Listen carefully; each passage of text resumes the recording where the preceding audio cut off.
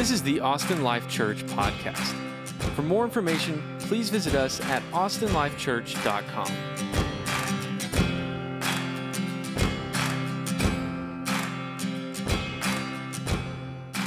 Well, hello there, everybody. Mike Mobley here. I'm one of the pastors at Austin Life Church. Wanted to talk to you today about life in community. That's one of the values we have here. We have 5 values that kind of undergird everything that we're about as a church, about leading people to life in Jesus. We have life through the gospel, life of worship, life in community, life of service, and life on mission. And today just wanted to share with you briefly about community, kind of what biblical community is and how we want to live that out as a church.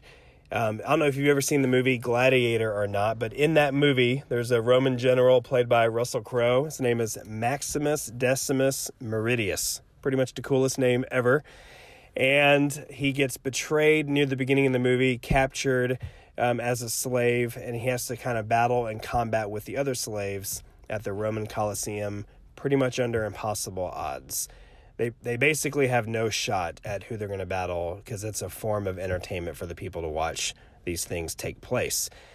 And there's a moment that right before the gate opens up and him and his slaves, they're about to face these impossible odds. You basically get the feeling they're probably going to die soon.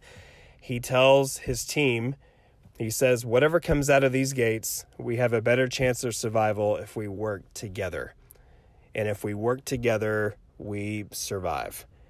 And then after that, as multiple times during the battle, some of the guys hold their position. Other ones try to go do things by themselves. They kind of isolate themselves from the group. And then they get picked off one by one. And then you see the ones that stay together, they kind of become an unstoppable force and end up defeating the enemy. So I know that's a random movie reference. So why make that reference? Well, we see all the way back in Genesis that God has hardwired us for relationships and for community. We can't live out our purpose or fulfill the tasks that God has created for us to do in isolation. And then we can't go our own route, but we need to stick together. Genesis 2:18 says, "Then the Lord God said, 'It is not good that the man should be alone. I will make him a helper fit for him.'" We believe that wasn't just a reference towards marriage, but rather a picture of community. That just the fact, again, we're hardwired for relationships, not to just be alone.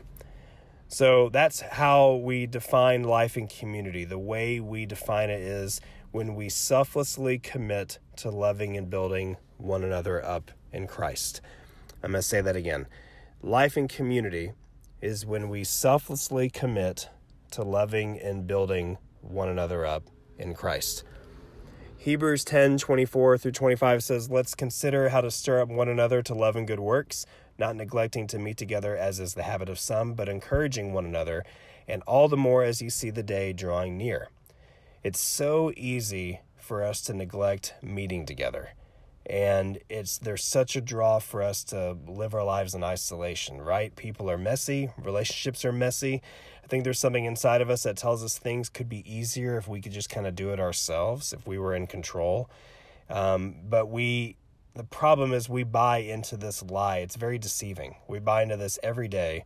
And then when we aren't in the habit of meeting together, it becomes easier and easier and easier to stay alone. And then likewise, it makes it that much harder to get going in community. It's different. It's challenging. It requires sacrifice, right? But we're called to meet together regularly and stir one another up to love and good works, as it says in Hebrews. And so I think sometimes when you think, what is community, right? I think we chalk it up to, some of my closest friends, who are a couple people I know, and that's my community.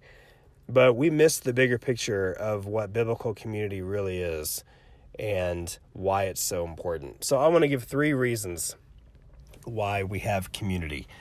Number 1, we're created for a community. So going back to Genesis again, it's not good for us to be alone, and we weren't created to live lives of isolation. God has actually hardwired us for community with others and with himself, right? So number 1, we're created for community.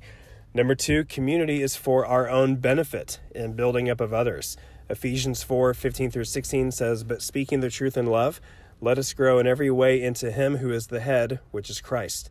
From him the whole body, fitted and knit together by every supporting ligament, promotes the growth of the body for building up itself in love by the proper working of each individual part." Proverbs 27:17 says, "Just as iron sharpens iron, one man sharpens another." We need each other. Frankly, we all have blind spots, and we need each other to help us along the way, to help call us out, when we go off the rails. And we constantly need each other to remind us of the gospel, of what Jesus has done for us. So that was number 2, community is for our own benefit and building up of others. Number 3, community is for those outside the church. John 13:35 says, "By this all people will know that you are my disciples, if you have love for one another." When the world looks on and sees the church's love for one another, people can't help but they want more of that, right? It's attractive. When they see our love for each other, they want that real thing in their lives. And when we love one another, we're demonstrating to the world that we are his disciples, right? It speaks volumes to people, regardless of where they come from or what they believe in. So if you just kind of visually think about this for a second, think of biblical community like a triangle, right? And think of the 3 corners of a triangle. The top triangle, think of that just, being up, the word up.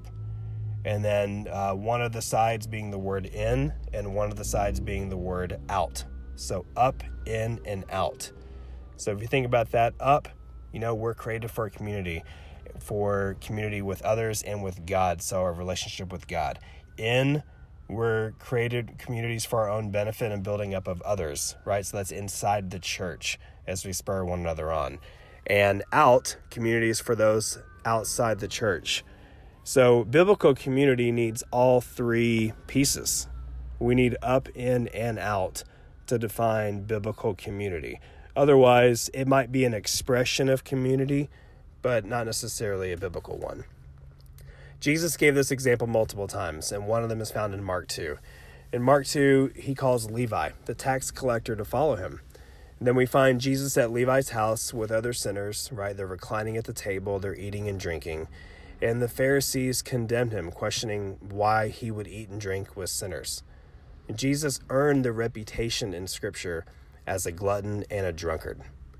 Just think about that just for a second. He was called a glutton and drunkard. Sometimes we look over that. But if that's what he was called, that was the reputation he earned with other people. That would mean Jesus would be eating and drinking with a lot of people all the time, right? Jesus lived his life in such a way there was always an open seat at the table of community and love, and he spent time with people all the time. As a church, we want to be about the same things that Jesus was about. We want to be a people who always have an open seat at the table for others. That's why it's important for everyone to be in a community group, and that's why one of our main values is life in community. And so I'll leave you with this, just one last thing here. Think about this. If Jesus didn't have an open seat at the table mindset, then we wouldn't have even had a spot. We're the outsiders, right? And we're the sinners. And Jesus welcomed us to his table.